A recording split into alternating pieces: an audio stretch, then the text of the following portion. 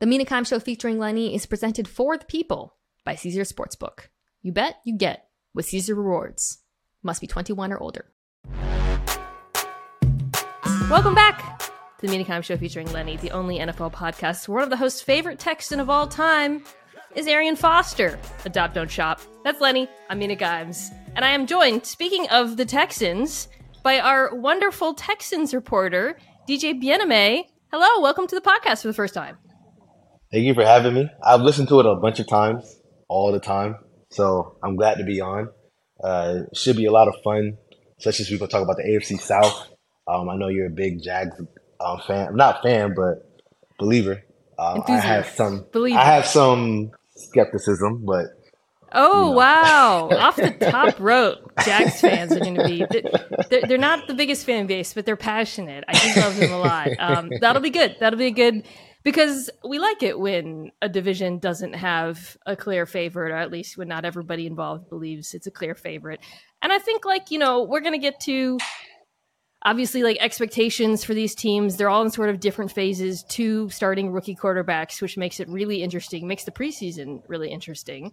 And then I think with the Titans and the trade for Hopkins, I'm glad we waited until now to do the AFC South because I really think that's a massive, it's funny, DeAndre Hopkins, if he had joined a team the Bills or something, it would be big, but it wouldn't be as important as it is for him.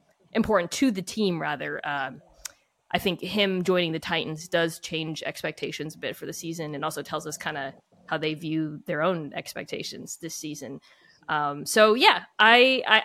enjoyed going through this division. I think I still think the Jags are the favorite. Spoiler alert. But I can say honestly, I am excited to watch the Texans, and I cannot. It's been a minute. DJ, it has been a minute because you started covering the team last year, I think.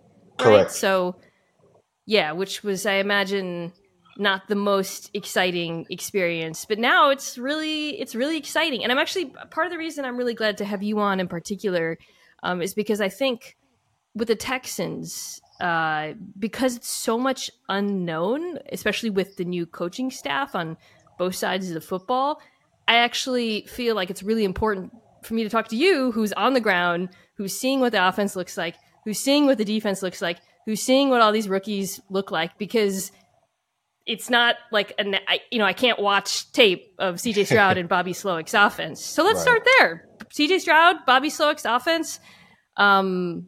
What have you seen this summer? What are your expectations for what that offense will look like? He comes, of course, from San Francisco. And how has Stroud looked operating it? Yeah, let's start with Stroud. I think early on, it wasn't looking too hot, in all honesty.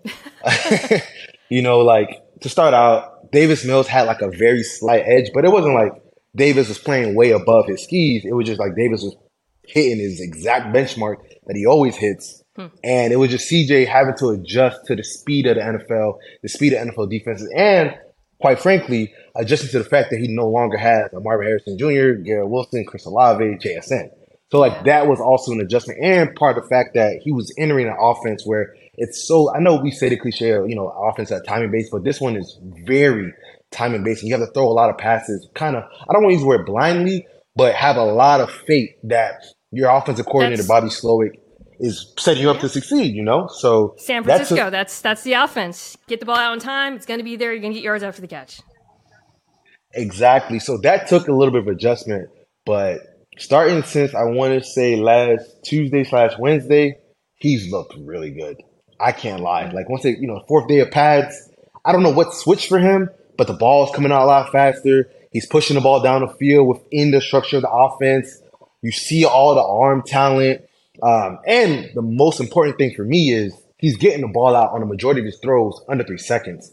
Like the Saturday practice, which was a night practice, he had 25 throws, 6 on 7 on 7, 19 throughout team, and about 2 of them where it took longer than 3 seconds. There's one play where I could see he's really starting to get it where he ran play action, and there was some pressure around him. It was a muddy pocket. He stepped up, instead of trying to force the ball down the field, he threw it to his check down. And on top of it, it was live game situation where they were actually keeping track of first down, second down, third down. So that was 2nd and 10. He gets it down to Devin Singletary. Devin gets 8 yards. Now it's 3rd and 2. He fires an out route to John Mechie. The drive is continuing, and you've seen that growth continue. And then today, Tuesday, he was making some dimes. There's one pass to John Mechie. I think it was a flood concept where you had the out route that was about 15 yards, and he threw it only where John Mechie could get it out over the outstretched arm of Desmond King. So you're starting to see a lot of the progression with CJ Stroud, and like now I have some legitimate confidence that he should not look like an abject disaster as a rookie. I mean, he's got a beautiful arm. Like, he had a beautiful arm in college. This is, my favorite quality of his as a prospect was his accuracy, the touch with which he throws with. So all that makes sense. But to me, if I'm a Texans fan, it's so encouraging to hear you say he's getting the ball out quickly, because that was actually what I was going to voice as, I think, my biggest question about Stroud in this offense, because so many of the things he did in college, when he was drafted by the Texans, my first thought was like, okay, assuming this offense looks somewhat like it did in San Francisco, and we can talk a little bit more about that,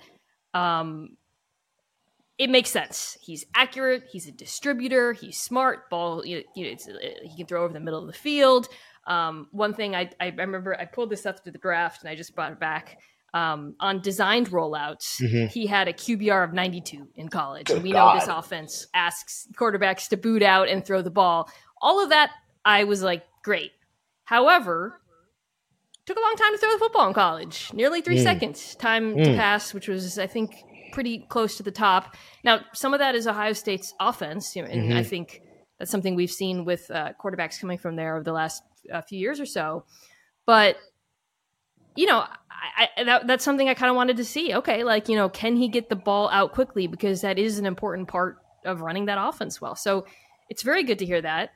I think I do want to, ask you, in terms of more specifics, how San Francisco-ish does it all look? Is he under center? Is it a zone running game? How much boot is there? And when I say San Francisco-ish, I'm really talking about 2001, 2020 San Francisco-ish, because the Niners offense has evolved into this own crazy thing. But how much does it remind you of watching, the Kyle Shanahan offense of the last few years? Yeah, it reminds me a little bit of it, because you see a lot of play action boots. You see a lot of under center stuff.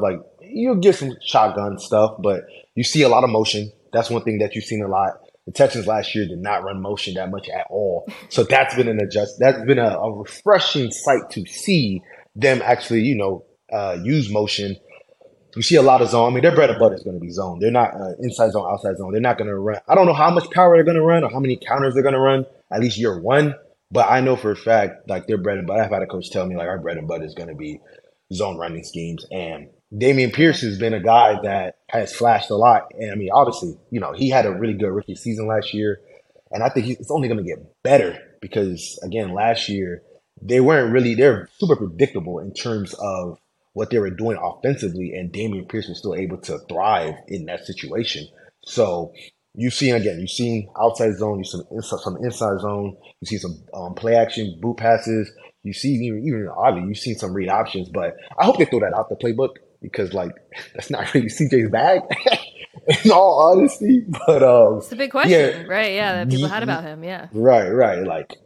There've been some time where they've run it, but it hasn't really meticulate into anything, but you do see the boots, the outside zones. You see obviously some of the inside zones. You see some of the base staples of the Kyle Shanahan offense. You see a lot of dagger concepts. You'll see some flood concepts where CJ's really having to throw it blindly, with blind faith that my guy is going to be where he needs to be. Yeah.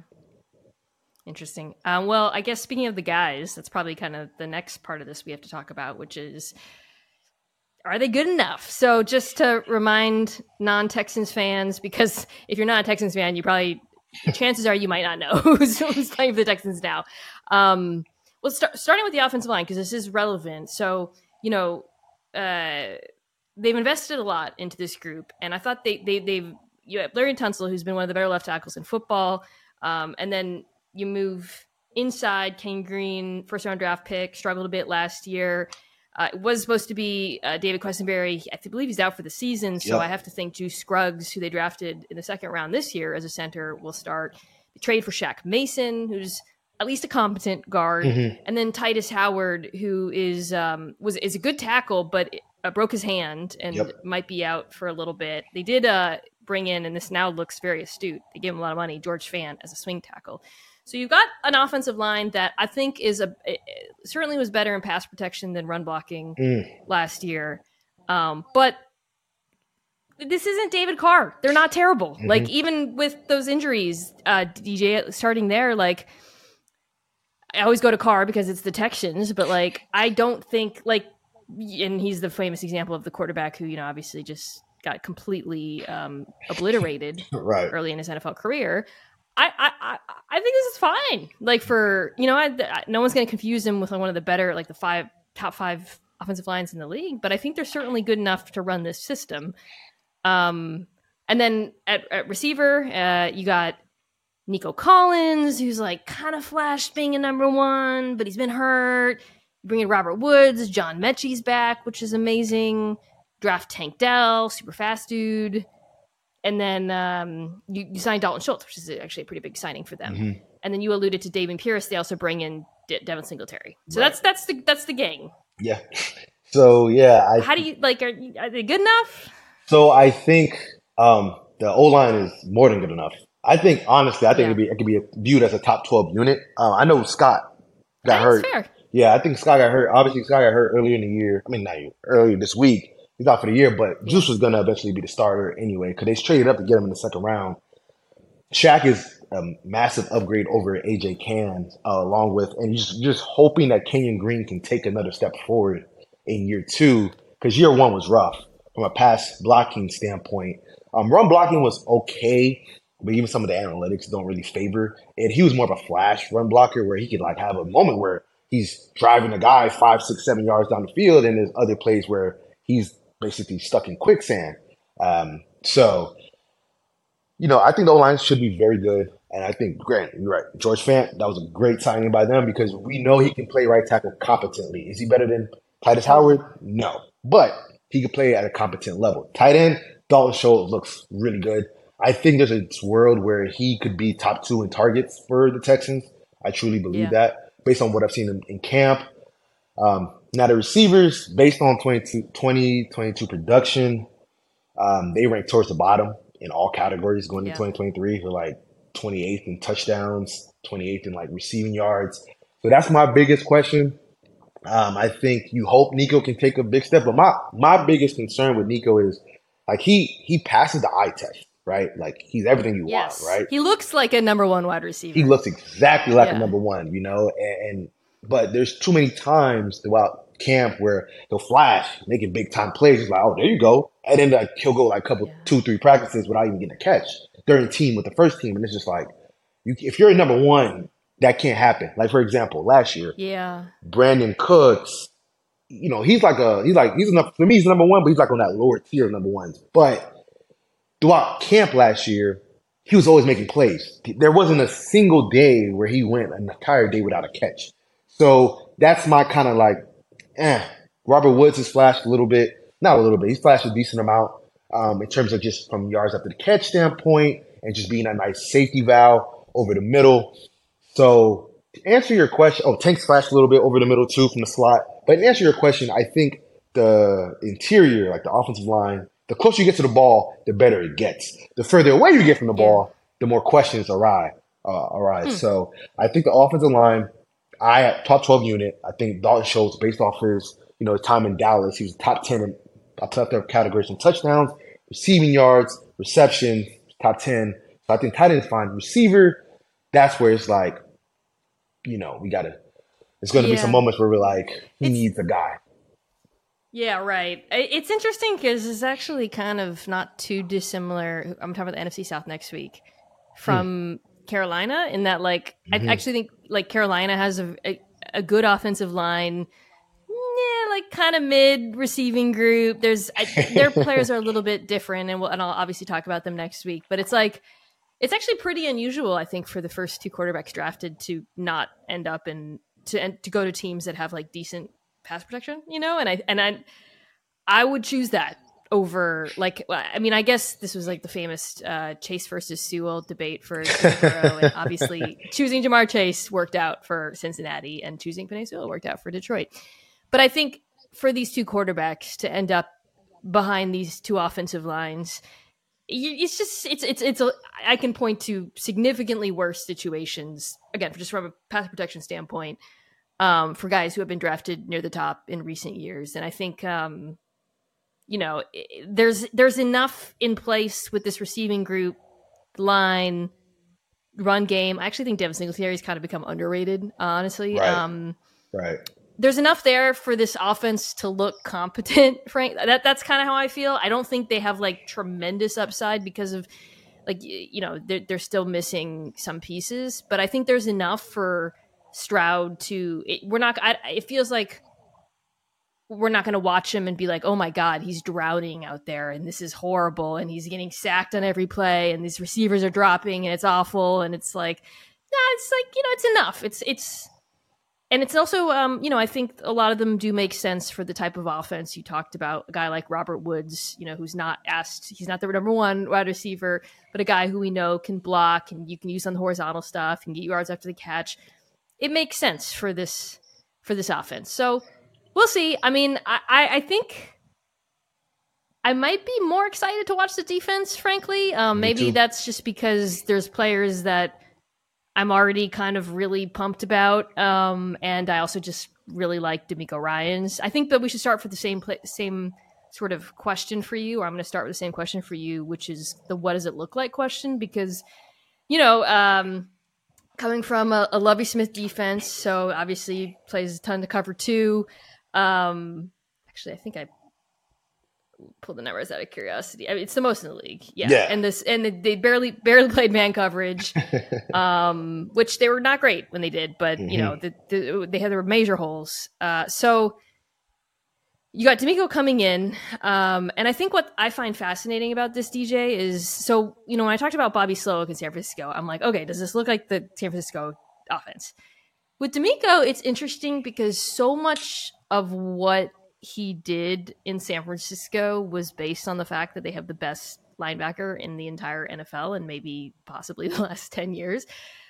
Whereas the Texans are built really differently. Like, I really like the young players they have in the secondary. Jalen Petrie, Sting, I'm still excited about. Guys like Tavia, they even have good depth now.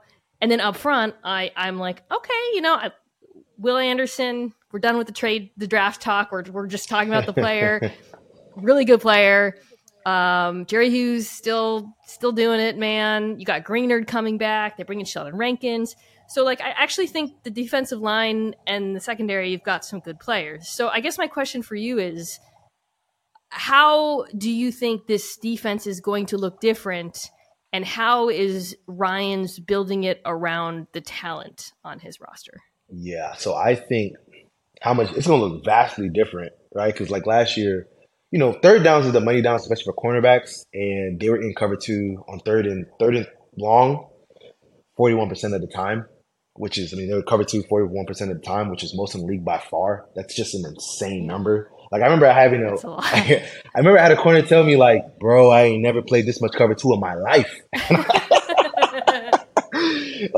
So yeah, man. But I see a scenario where, let's start with the secondary, because I'm so high on the secondary. What I see at practice, I love that group, because you mentioned Petrie, but he also has Jimmy Ward to help mold him on top of that and teach him exactly how D'Amico wants this defense to run. And then I've always been high on Stingley. Obviously coming into the draft of 2022, obviously I'm losing this debate right now, but I was I like Stingley over Sauce. Obviously Sauce had a phenomenal rookie year, losing that battle right now. But I think Stingley can take that massive leap because, again, he's going to be in a system that's going to use more quarters, which eventually, most times, as long as, if the number two runs deep down and the safety has to pick him up, you're a man.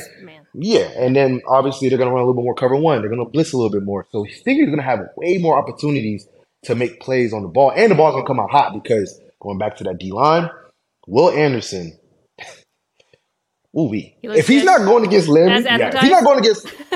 if he's not going against Larry Tunsil or Titus Howard, good luck to those tackles at practice. There's been times where, Yeah. there was one play last week where Davis Mills threw a deep pass to it was Xavier Hutchinson, and it was a big play. But if you watch the replay, Will Anderson was able to get into the backfield quick enough to where he was able to turn his back, walk away before Davis Mills threw the ball.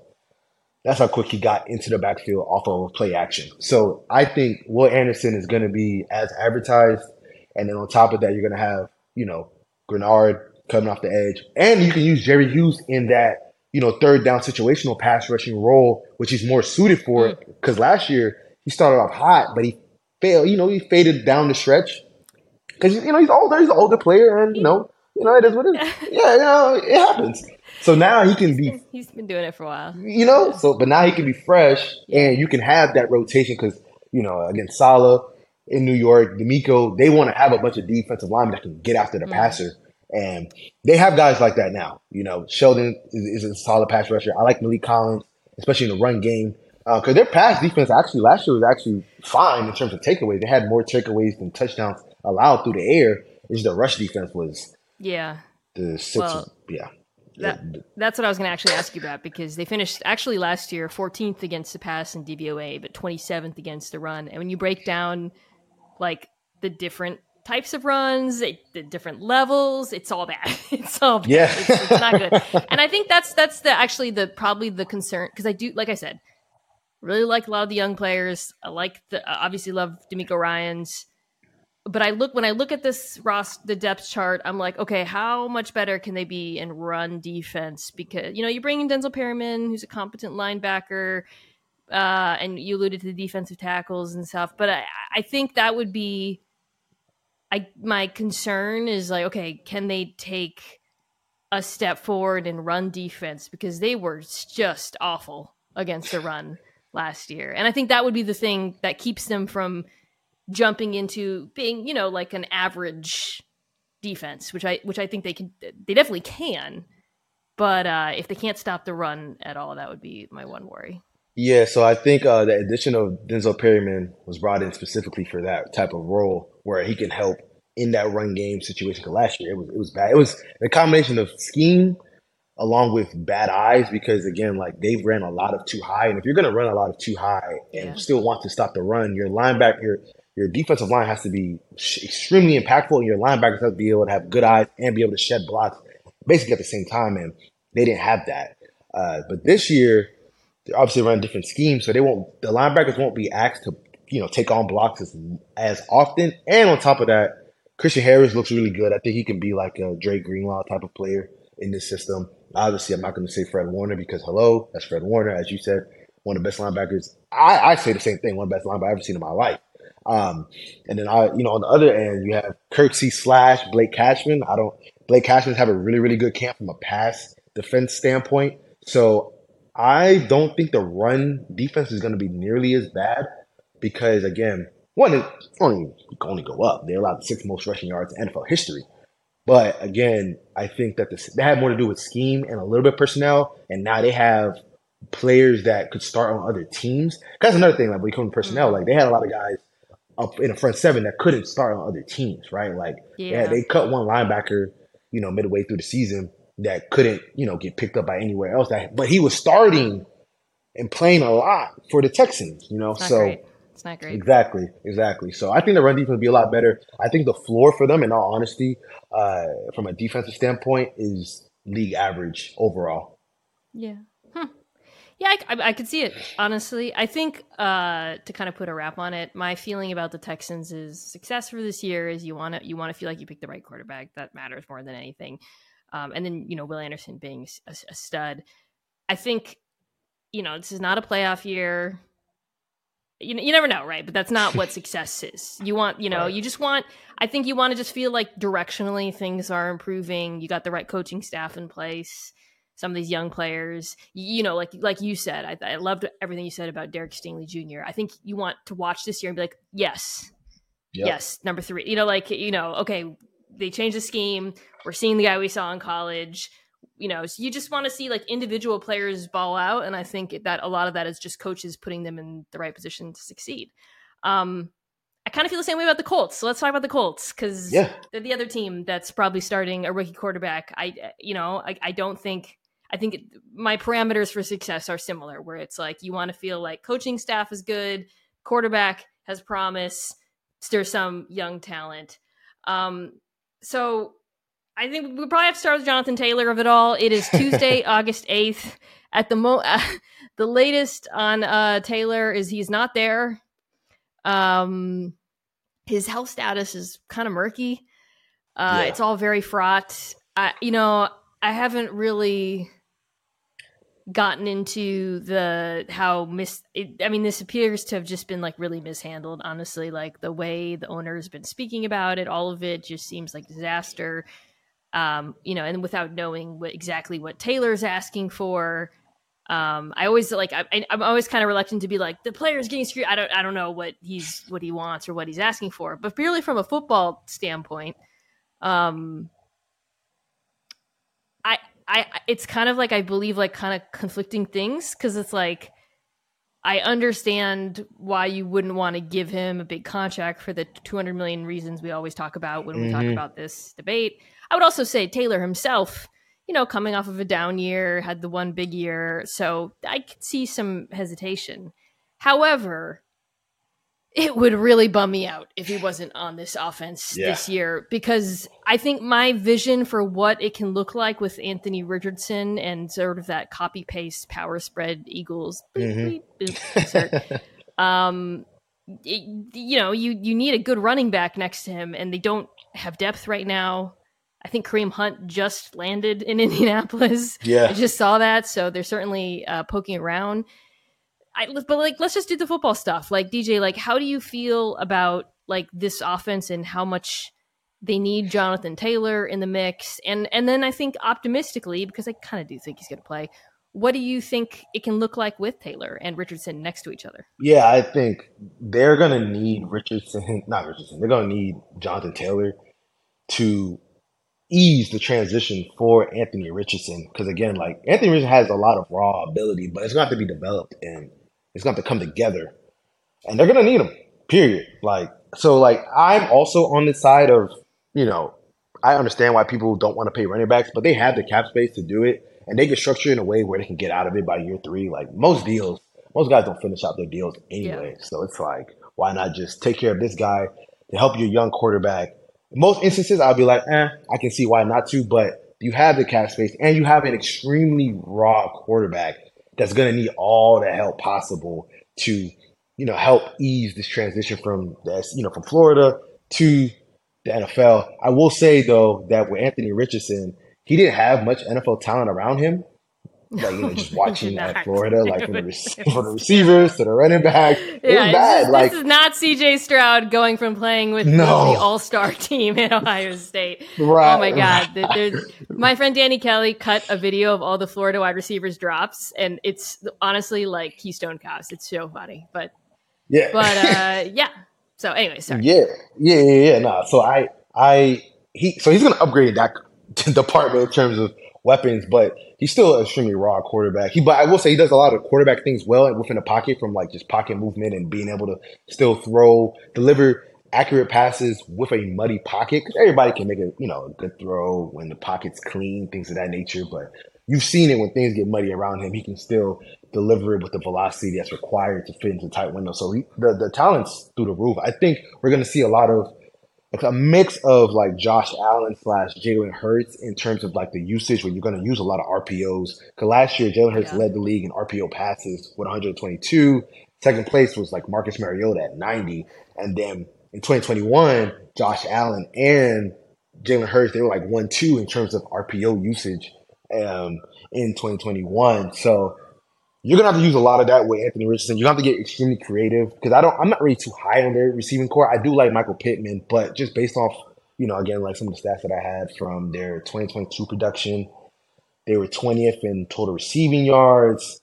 They were, I'm trying to look right. Oh, they were they're 24th in TD receptions. Granted, Matt Ryan to Sam Ellinger, Nick Foles. So it can get a little tricky. Nick In terms Foles took. I memory hold the fact that he played for them until it came up an immaculate grid. I don't know if you ever played that game recently. I was like looking at it and I was like, wait, Nick Foles. I forgot it was a Colts topic. Anyways, yeah, but that does kind of make it hard to evaluate the receivers, right? Because right, yeah. such bad quarterback play. Exactly. So it's like, I don't want to crush them. Like, I'm not in love with the receiving core, but I can't say like it's like the Texas receiving core where there's like legitimate questions based off like their own production, regardless of the quarterback. So I'm really interested to see just basically how Shane uses Anthony Richardson. I mean, and obviously they have to play on week 1. Like, there's no point in letting Gardner Minshew play, in all honesty, because, like Gardner is fine. But when you take a guy like that who had 377 pass attempts in his entire college career, think about it just for context. Like, Kyler Murray, his single year at OU, had 377. My bad. I meant to say Anthony Richardson had 339, and Kyler Murray in that 1 year had 377. So like in one season, versus his whole career. Exactly. So like he's gonna need reps. Like especially at the quarterback position, it's a lot about reps. Just it's people say sometimes some guys aren't ready. And I'm a pretty big proponent of if the guy isn't ready to play, you take him that high, then maybe you shouldn't have taken him that high. I also think he should play. I'm with you. And I think it's because the NFL has changed. And we have coaches now who know what to do with these guys. And Shane Steichen, this is why everybody was so excited when Anthony Richardson landed with the Colts. Not because of the players around him, but because of Shane Steichen, honestly. Right. And because we just saw him do it. Now, granted, Jalen Hurts was more experienced than Richardson and more polished in a lot of ways. And the talent there is very different, which I'll get to in a second. Yeah, very different.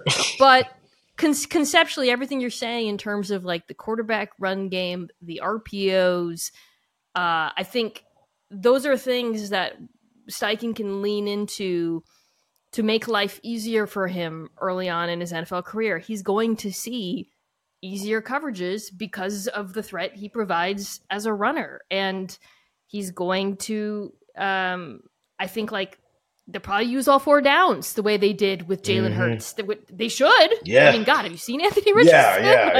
If that dude's not running sneaks, I don't know what. Yeah, so like I think the question I would have for the Colts offense, there's 2 questions. One, okay, can Richardson's my big question about him was kind of the short accuracy. Can that improve? And it doesn't even have to. He never has to be like great in terms of accuracy because of what he brings as a runner and I think as his arm strength. Just needs to be better than he was in college. And then the other thing is because, again, and we're envisioning this offense with Jonathan Taylor and back there as well, because of what this team should be able to do on the ground, the wide receivers are going to see tons of one-on-ones. Yeah. Or when they use RPOs, they're going to be open a lot. Like linebackers are going to key on the run all the time. So when you look at Pittman, Pierce, who's deep threat. Who did they bring in the slot? Oh, they drafted Josh Downs, who I really like. Yeah. And then Isaiah McKenzie, who's probably going to start. Can those guys take advantage of the fact that they're being paired? Because that's what makes the Eagles offense such an absolute damn nightmare. Is you have this insane running game and you have like one of the 2 best receiving duos in the NFL, and it's like, you're going to die either way. I think with the Colts, if you're playing like, DJ, like, if you're playing the Colts, you'd be like, all right, stop the run. Right? Like, so my question for them, I guess I should also throw in the offensive line. Can they bounce back? But my other question for them is, can these skill players take advantage of what the run game is going to afford them? And I think that's going to go a large way towards determining what this offense looks like. Yeah, I agree. I think Michael Pittman, again, he's a former 1,000-yard receiver. I think he can take advantage of that. We'll see what Alec looks like in year 2. Out of Cincinnati. But because one-on-one, like, that's a receiver's dream. Getting a single coverage where, 1, 2, 3, you cut for a slant or you cut for a dig, and you don't have to really necessarily worry about that linebacker kind of being in that area. Or, you want to run like a double move and knowing that you have to just run because Anthony Richardson can hit you no matter where you are because he has a rocket of an arm. So I think on paper, obviously this year is going to have some clunks, but I think as time progresses, down the stretch, we should see some sparks of an explosive offense where they got the run game going and they can use some of that RPO, use some of that play action, and really push the ball down the field and get a lot of yards after the catch. Like I was a big Anthony Richardson fan, just in the sense that of what he can be. Obviously, I still had CJ and Bryce ahead of Anthony Richardson, but I understood why you take a guy like that, because you're gonna get fired for missing a quarterback. At least get fired swinging on a guy like that. Because that's what they said. That's what Chris Ballard literally exactly. He was like, "Look, go big, right?" And this is a guy who was not big. I'm excited to watch it. I hope that because they did run it back with the offensive line. I do think one quick final note before we get to the defense. Anthony Richardson, and I mentioned this a lot during the draft process, that dude does not get sacked a lot. Yeah. And I actually think that's going to really help the offensive line. He had a really, really low pressure to sack ratio. When you watch him, he's just kind of like shakes dudes off because he's literally so big and strong. So I think that'll help. You're probably going to hold on to football a little longer. That'll make life harder, but I'm really excited to watch it. Defense, a little less excited. Yeah. I guess I would sum it up this way. I think the defensive front is really good and really has a combination of like good veterans and exciting young players. Behind them, I don't know, man. Yeah, I agree. Like I remember going when we were prepping for the show. I'm like, yeah, I know the defense isn't going to be that good. I mean, last year they were 28th in scoring defense, allowed 25 points per game, and obviously they had the nickel cornerback get suspended for the year. I was like, okay, but they still might have a little something. And I looked at Kenny Moore. Obviously, he was a Pro Bowl in 2021. And I look at 2022. I'm like, quarterbacks targeted him. He allowed a passer rating of 110. I'm like, oh Lord, that's not great. I'm like, it's not good. Yeah, it's not good. And then, I do like Julius Brents that they got from Kansas State. When I watch him against TCU, he. Like on the intermediate and short stuff, he kind of had his way with Johnston, but obviously down the field is where Johnston was able to have some success. So, like I see something there, but he's a rookie. Like I know what Sauce did as a rookie was special, but like that's so rare. Right. We can't just keep assuming these cornerbacks are going to come, but they're all starting. I mean. They might start another rookie opposite. We'll see. Darius Rush. It's going to be work in progress. You mentioned Kenny Moore. Yeah, Kenny Moore was good. So like Julian Blackmon was really, really good. I don't know if you remember early in his career. Then he's injured and stuff. You got Maniac Leonard coming back, but he didn't play in a while. That injury is really weird. They have guys who have been good. It's just kind of, I don't know. The depth chart is just rough. I like the front a lot because I think some combination of either Kwity Paye, Ebukam, who they brought in, Dio Odeyingbo, one of those dudes I feel like is going to step up. And on the inside, you got Grover Stewart. Of course, DeBoris Buckner is like one of the best DTs in the league. Yeah. I like the kid they drafted out of Northwestern. I think I can really see this defensive front being good. It's just behind them. Sorry, I know I said that at the beginning, repeating myself, but it's the back end that gives a lot of people pause and concern. Because again, like, granted, they're in the AFC South, and there's only like one team, maybe two teams that have like a prolific pass attack. So they might be able to get away with it sometimes, but then when they come across teams that can really air it out, like they're gonna face a lot of issues, and that's why I think they're gonna probably finish last in the division. Okay, interesting. So yeah, I think I view this as the 2-tier division, and I don't know what probably Vegas has them above the Texans a little bit, but I bet it's pretty close. Yeah. All right. Yeah. Let's talk about the favorite that you hate after the break.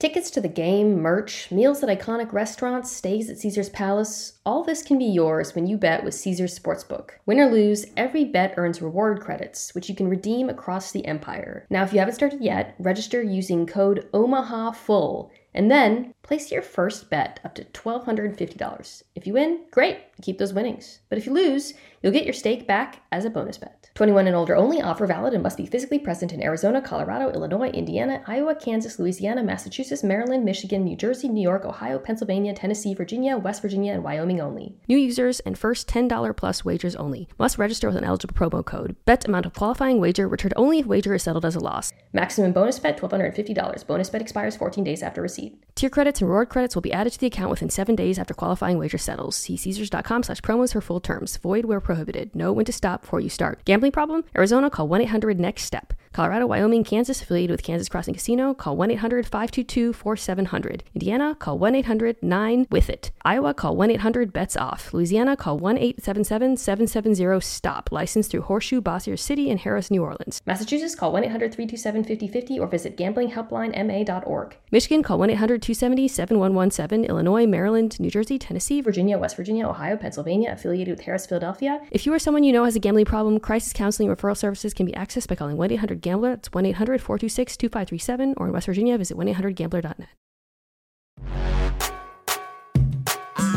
Okay, we're back. Did you see the NFL 100 quarterback rankings? I mean, the list is out. The NFL 100 had Trevor Lawrence. So that's the players' vote. And I don't know how exactly they do like a tabulation, whatever. Every year, everybody gets mad about it. It's fine. I'm not gonna get mad about the NFL 100. But yo, they had Trevor Lawrence, I think, as like the 14th quarterback, which is behind the likes of Tua, Justin Fields, Jared Goff. Yeah. Right. That is a massive. I must confess that I am part of the NFL media obsession with Trevor Lawrence. I did quarterback rankings on my pod, and I think I took him like 6 or something, like very high. Now, granted, that was with like a future timeline or whatever. I think he's so good, DJ. I'm such a fan of his game. So I guess we should start there. I mean, what he did in the second half of the season, I think it's so many things with him. It's and I just rewatched their playoff win against the Chargers. By the way, he was awful in the first half of that game. But no, but just, the arm talent, how quickly he gets the ball out. He, like Anthony Richardson, doesn't get sacked, which is something I love. His underrated athleticism. I just think like that, when we talk about the Jags and why they're the favorites, it all has to start. Well, they're a very good coach too, but it all has to start with Trevor Lawrence. I mean, how did the Texans play him last year? I actually don't remember. They believe it or not, like the Texans kind of have his number.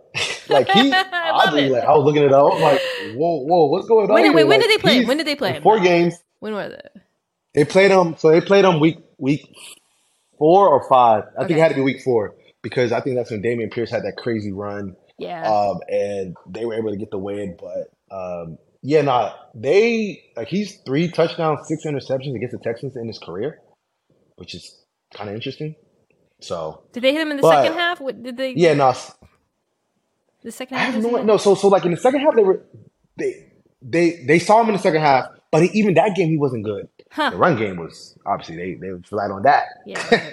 But even that game, like he completed the majority of his passes, but he had like a pass rate under like 80 because he threw an interception. He threw no touchdowns that game. So yeah, like that. I was actually kind of mad about that game because I started Trevor Lawrence that week over Daniel Jones. Crazy, and I lost my fantasy football championship that week. So bitter. We got a bitter one. Yeah. All right. But to overall answer your initial question, like Trevor is phenomenal. There's for me, I have tiers of like elite, great, very good, and average, and obviously like I have Trevor in that great category. Elite only have 3 guys there: Mahomes, Allen, and Burrow. But Trevor's obviously in that great category. He's probably there's a chance he could end up in that elite category. Kind of just depends on how good Calvin looks when he gets back.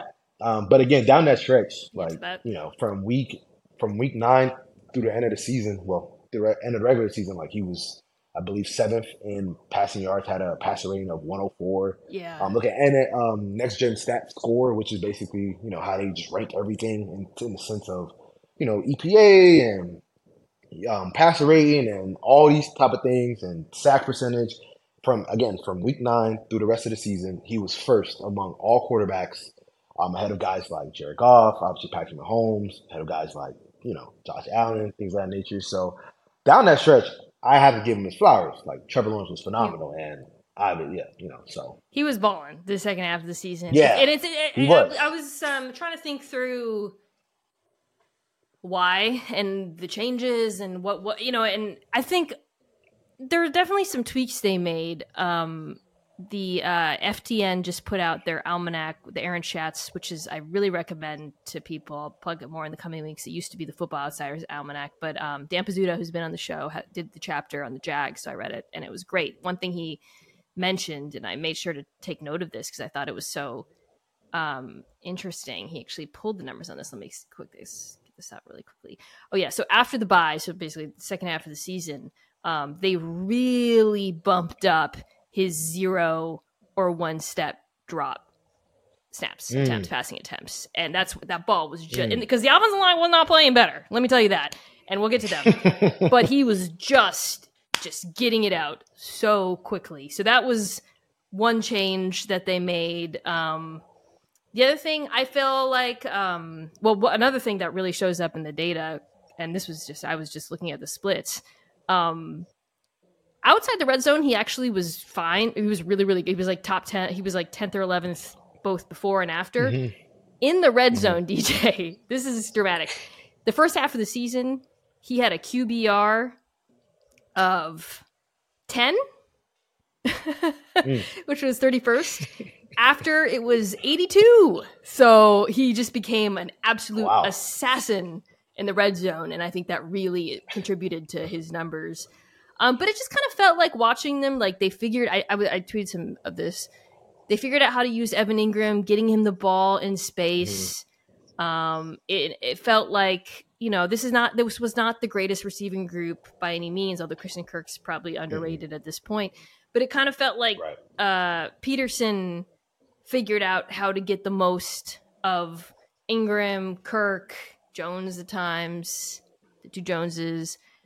So, what we saw was really exciting. And then now, as you mentioned, you throw Calvin Ridley into the mix. Like, what's your level of, you watched him along with me in 2018, 19, 20. How do you regard him as a player, and how much do you think he improves this already very good offense? So with Calvin Ridley, obviously, big fan of him. Obviously, he's from where I'm from South Florida.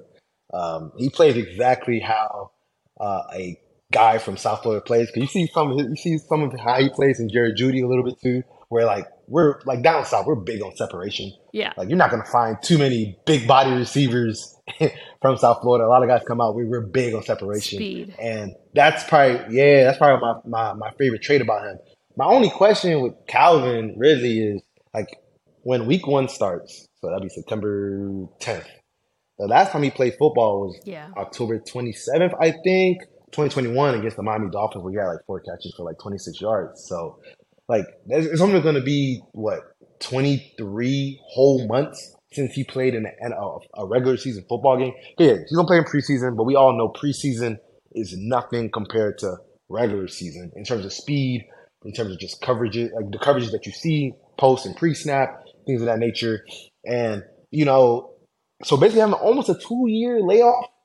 I was looking because it's so rare. You usually don't see that for receivers, and I only 2 guys that I could find that have similar layoffs was Plaxico Burress, who obviously went to prison for shooting himself accidentally, and you have Josh Gordon, who missed 2 seasons where for with substance abuse issues. So both guys, when they came back, they were solid when they came back, And again, Plaxico was a lot older. He was 34 when he came back with the Jets. But Josh was out in the middle of his prime, and it wasn't like he wasn't working out. He was in good shape.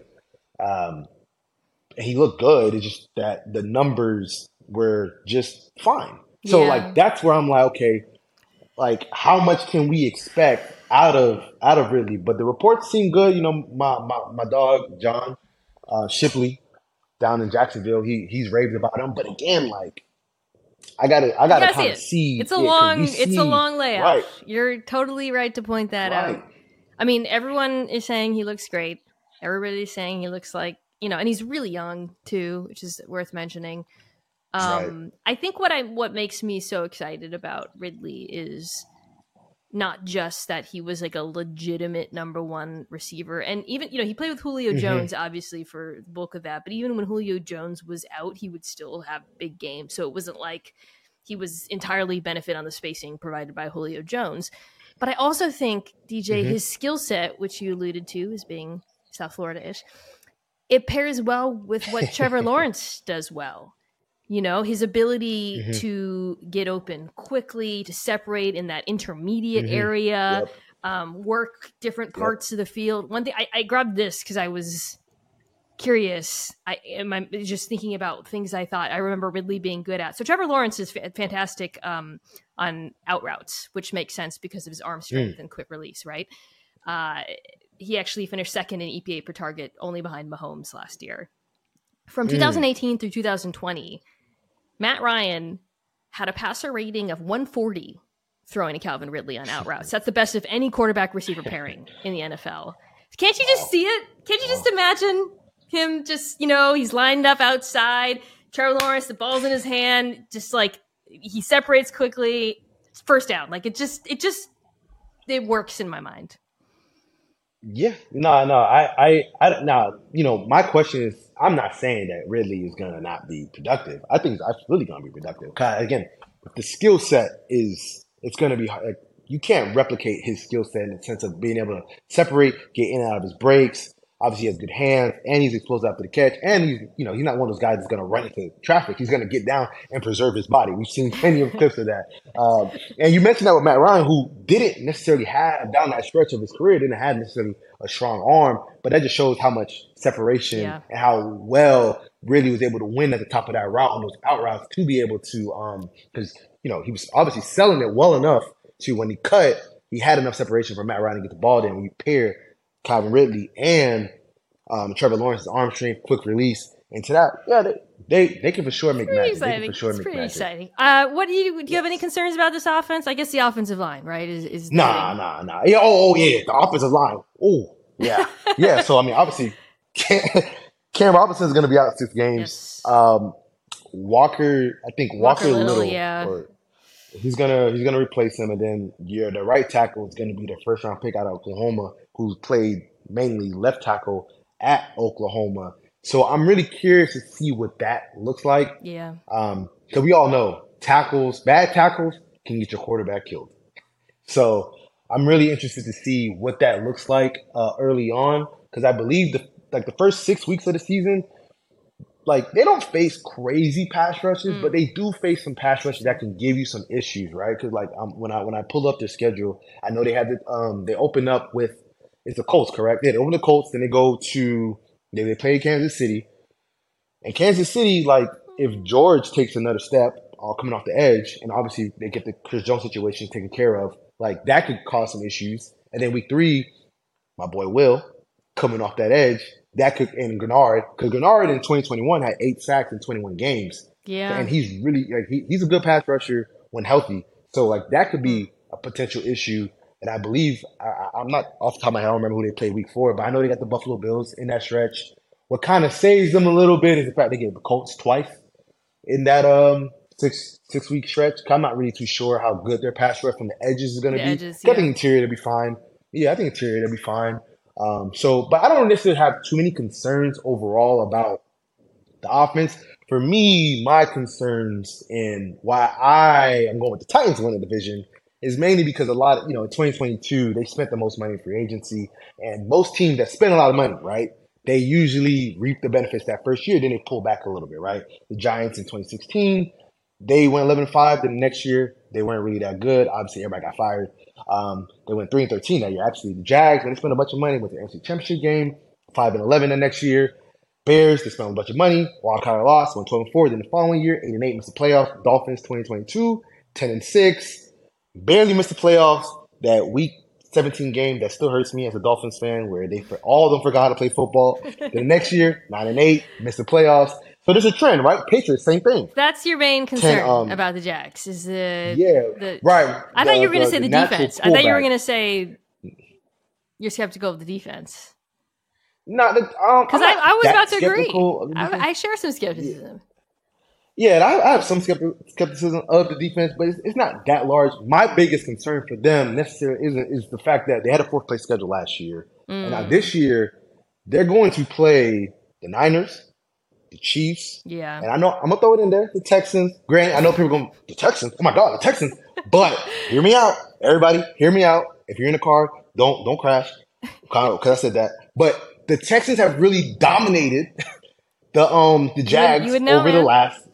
Yeah, like they beat them last year, obviously, and then they had at one point they won 1, 2, 3, 4, 5, 6, 7, 8, 9 games in a row against the Jags. Granted, they have Trevor, so Trevor changes the entire landscape of everything that I said, right? But again, Bills at New Orleans, at Pittsburgh, San Francisco 49ers. Cincinnati Bengals. It's harder. The Cleveland Browns should be better. It's harder. Baltimore Ravens and Tennessee Titans. They have to be better. They have to be the version of the team we saw in the second half of the season. And the offense was, I think we agree, pretty lights out in the second half of the season. The defense improved. Now they still finished 30th in pass DVOA, and there's still problems, I think, with this roster. But what jumped out to me watching them play the Chargers in the comeback, I was just trying to I was like, what happened? That was so weird. A lot of guys on the defense played really well. I think that they're the interior of the front is pretty stout with Robertson Harris, Devon Hamilton. They get Fatukasi, who's been injured, back. They re-signed Dwayne Smoot, who was hurt. Those are all good players. I think where I get, and then I'll talk about the secondary in a second. I like the corners, safeties less so. Where I get concerned, though, is pass rush, because Arden Key is no longer on this team, and outside of Josh Allen, who I think is quite good, it's kind of a question mark. Like Travon Walker, I guess let me say this. I'm going to make a statement, I guess. For this defense to be better than they were last year in pass defense, and they were one of the worst units in the league, Travon Walker has to play like a number 1 pick. He's got to just play like a top 10 pick, man, because he was really inconsistent. Now, some of that might have had to do with how he was used. He was standing up a lot, which I know people think is not his best usage. You want him with his hand in the dirt. He's in coverage sometimes. Maybe he's better off lined up inside. I don't know. He came into the NFL as like a quote-unquote raw prospect, I guess. But he's got to be better, not just because of, I'm not saying because of his draft status, but because that's where the pass rush has to come from. Like when you look at opposite Josh Allen and the other guys on this team, they need another dude. He has to be that dude, in my opinion, for this defense to be good. Yeah, no, I completely agree. Again, like you made a great point, right? You take that guy number 1 overall, you kind of need like him to truly play like a guy that you even take in the top 10, because like I know it's more the rushing the passer than sacks, but you take a guy number 1 overall, like he got to be able to get more than 3.5 sacks, even as a rookie. Like, Grant, it wasn't like he was getting a lot of pressures either, DJ. It wasn't like he was he wasn't one of those guys where you're like, oh, he was so close. Like he wasn't really that close. Yeah. I remember, he was coming out. Like I had a coach tell me, like he's basically like a workout warrior. Like I wouldn't draft him if I was drafting that high. Like I wouldn't draft him that high over guys like Kayvon or Hudge. So. You kind of bet. I had another guy tell me, he has the most upside out of that group, and you're hoping that he can tap into that. But pass rushing, being able to get sacks and pressures is a skill. Like that's not necessarily, that's something that I don't want to say either you have it or you don't. But if you didn't have it in college, it's really hard to get it in the NFL for the most part. I had my guy again. Shout out to him again, John Shipley. He mentioned that. He's looked better in camp. He went on radio show. He mentioned that he looked better in camp, but he also again pointed out your concerns too of outside of those 2 guys, they don't have much coming after the pass rusher. And he's like, that's a tough bet to bet on two guys come off the edge to stay healthy for an entire year for 17-game season, to stay healthy and be your predominantly main pass rush duo. Because again, if one guy gets hurt, now you can slide all your protection to that other guy side. Hit or give him a whole bunch of double teams, things of that nature. Because I mean, right. Because Josh he's good, but there's only like a few guys that you can double team all game and they can still make an impact. The Aaron Donalds of the world, the Nick Bosa's. I don't know if we could put Josh in that category yet. Maybe he can develop into that, but he's not in that category yet. So yeah, that's a great concern. So I think. Because again, the pass defense you mentioned, 31st in DVOA. Hopefully, it can get better in 2023. But it's gonna come down to that pass rush. Yeah, and like I said, I think the secondary. I like the corners. I think once when Griffin got hurt, maybe Williams outside, him and Campbell are both flashed a lot of upside. Safeties, I'm a little bit less high on, but If this team wants to vie with the Chiefs, Bills, and Bengals of the world, and I think that's, I think the offense is totally capable of it. I just think that you never want to put it all on like one player, but like somebody other than Josh Allen has to get to the quarterback, and we'll see what happens. They got a lot of young linebackers. See what happens with them too. There's a lot of young players on this defense that are in their second year, third year, and kind of need to take a leap for me to feel better about them. All right, let's talk about the Titans. Let's finish with the Titans. You got the Titans winning the division. Let's just start big picture. Why do you like the Titans? Like, why do you think? What is it about them that you feel is going to carry them to success this year? Well, I really love the Hop pickup, mainly because I still think Hop is the number one. Like from week 7 through week 15, he had 713 yards, which was fourth in the entire NFL. I know people want to throw out the jokes like, oh, he's like every other, star receiver that's going to Tennessee to end their career, like Randy or Andre Johnson or even Julio. But those guys are all clear declines. Yeah. Like very clear declines. Where Hop is still a very viable receiver. Like 713 yards in 9 games is kind of bananas. If you extract that for an entire season, that's 1,300 yards, So I think because Tannehill, if you give him weapons on the outside, because now that you have Hop, now you can put Treylon Burks in his Z spot because, he's a guy that you want to motion around and get him free releases because that's what he did a lot in Baylor. Agree. And that's what he's able to Arkansas, be productive. Yeah. Right. Yeah, I said Baylor. No, Arkansas. but you're right. That is what he did. Yeah, you want to move. Right. Yeah. Exactly. You can move him around and get him the ball because he is a playmaker when he gets the ball in his hands. Yes. And that gives him time to develop as a route runner because, again, at Arkansas, not Baylor, he was okay as a route runner. And again, like he flashed a little bit last year, but now that you can have Hop, where Hop is going to get the bulk of the defensive coordinator's attention in terms of stopping, in terms of the pass game. Now Treylon can, find those open seams and things like that. You can get him on some crossing routes, get him the ball in space so he can make some big plays. So that's what really gives me more confidence. And obviously, you have Derrick Henry. I talked to my dog T, the ESPN reporter, Teron from the Titans. He said the left side of the line is rock solid. Like he said, like that, it's good. Obviously the guard that they drafted, Peter. He said he looks good. What gets me a little bit concerned, my dog was like, but the right side, the right tackle spot. I don't know who's playing right tackle. I'm gonna put my hand up because even their situation before Petit Frere is the dude who's a second-year player. He got suspended for the gambling stuff, 6 games. Right. He wasn't good, so it wasn't like I was like, oh man, this is gonna be great. Now it's like I'm reading Jamarco Jones getting cut for fighting too much. There's like rookies in the mix. I'll be straight up. Like I think this offensive line is really bad. I mean, maybe I like Skroncy pick. Maybe I'm being unduly influenced because I saw that the aforementioned Arden Key apparently sacked Tannehill 7 times running through Andre Dillard, and the defensive line is amazing. So it's an unfair fight. But it's just, and I think that's going to be the big question: is how much will they hold them back? Because everything you said about Hopkins and Burks, I could not agree more. And it's funny because I think Hopkins is like now, to me, he's kind of like a 1A, to be honest, where like I wouldn't put him in that top, but he's not washed at all. He is not Julio coming. He is still a really good player. And when they added him, I was like, oh man, suddenly everyone kind of slots into a different position and it all makes sense. And I love their tight end, Chig Okonkwo, who's really, really good with the ball in his hands too. I know, like you mentioned Hopkins, Burks, then you're looking at Kyle Phillips, Westbrook Akine. Suddenly it's a totally decent group. And you got a new play caller in Tim Kelly, who was in Houston. Offense, I think, is going to look a little bit different. I can see it all, but I'm like, damn, this offensive line might be so bad that it undermines. I'm not optimistic about it, and I'd love to be wrong because, I like Tannehill, I like the skill players.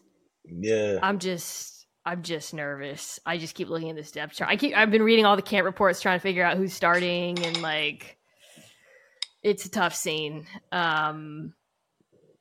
I think something that got a bit of attention last year. This is a team that runs the ball a lot, and that makes things easier in the pass game. They were very bad at running ball, especially on early downs. I don't have to get into all that, but maybe hopefully with Tim Kelly, from what I understand, you might know a little bit more about him than I do. But from, I do remember that one season, and then from what I'm reading from Titans camp, a little bit more balls are coming out quickly, quick passing game. I think they have the personnel for it, and it would be good if they weren't, constantly running into brick walls on first down. So I think that could be a good change as well. So I completely agree there. Obviously, that's all. Like I'm saying, I got them winning the division, but it's like the only thing, again, as you mentioned, holding me back is that offensive line, because we all know, for you to, because the Jags are still a good team. Even though I have the Titans winning, but for you to win a division, we have another good team there. Your O-line can't be an abomination. So that's where I'm my only concern. I've talked about it in my group chat with some of my friends, some of my reporter friends, and that's been my only holdup. But me and my dog Mike Dugard from Seattle, from the Athletic, covers Seahawks. We're on the Titans bandwagon for this year, but we're on the Titans bandwagon. We're gonna ride it out. But for me, it's defensively, I think the defense can also be really good. So let's talk about the defense. Titans fans, if you were mad at me for being doom and gloom about the offensive line, I actually think I might be more optimistic about the defense than the consensus. And that's why I said it's a two-tier thing, really, honestly. It's because I think this defense rules. The fact that they were so good they weren't good last year, but that they just constantly drag teams into hell. And and they were the best run defense in the NFL, despite the fact that they had one of the highest light box rates in the league, which speaks to just how fearsome that defensive line was. Struggled against the pass, lots of injuries. You get Landry back. I talked about Key, who I think is an extremely good player. I think, with better health on the back end, I think they could. I definitely, personally, I view them as the best defense in the division. Yeah, no, easily. Again, you mentioned the defense putting the offenses in hell. They almost won a game against the Kansas City Chiefs strictly off of defense alone. This defense is for real. Yeah, again, obviously the pass defense, it was dead last in terms of passing yards per game, and the cornerback situation was kind of shaky, especially with Roger. He struggled a lot as a rookie. I believe quarterbacks had a passer rating over 100 when they targeted him. It was rough, but I think hopefully he can get better. I really like Fulton. I'm still a Fulton believer. I'm glad you say that, because he has ups and downs. He's had injuries, but I think he's a good player. I really do. Yeah, me too.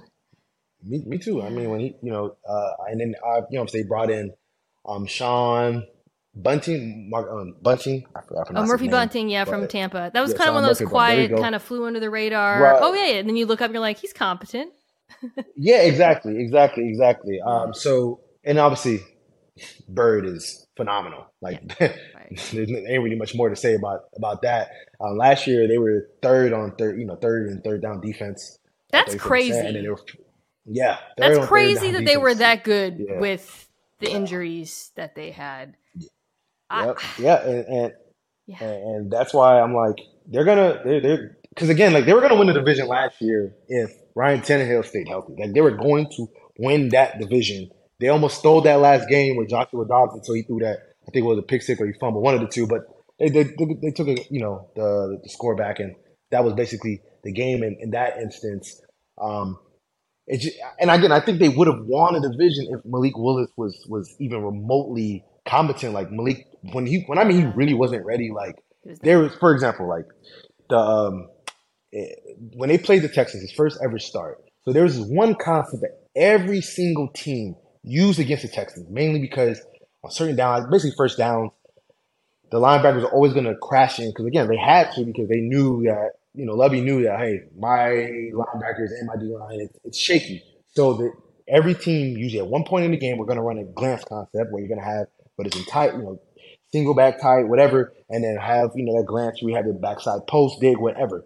Everybody ran it. I've seen the Chargers run it, the Raiders run it, Colts run it. I saw everybody run it, right? And then, because it's wide open. You just got to hand it, downside hut, boom. Basically, it's going to be wide open. Malik ran that, and it ended up in an interception. That Steven Nelson took back to like the 3-yard line. I don't know if they scored or not. I don't think they scored. Shows how bad the offense was. But I think they kicked a field goal. But like that just showed me the Titans just had below average quarterback play. They win the division because again, like Mike Vrabel is a really, really good coach.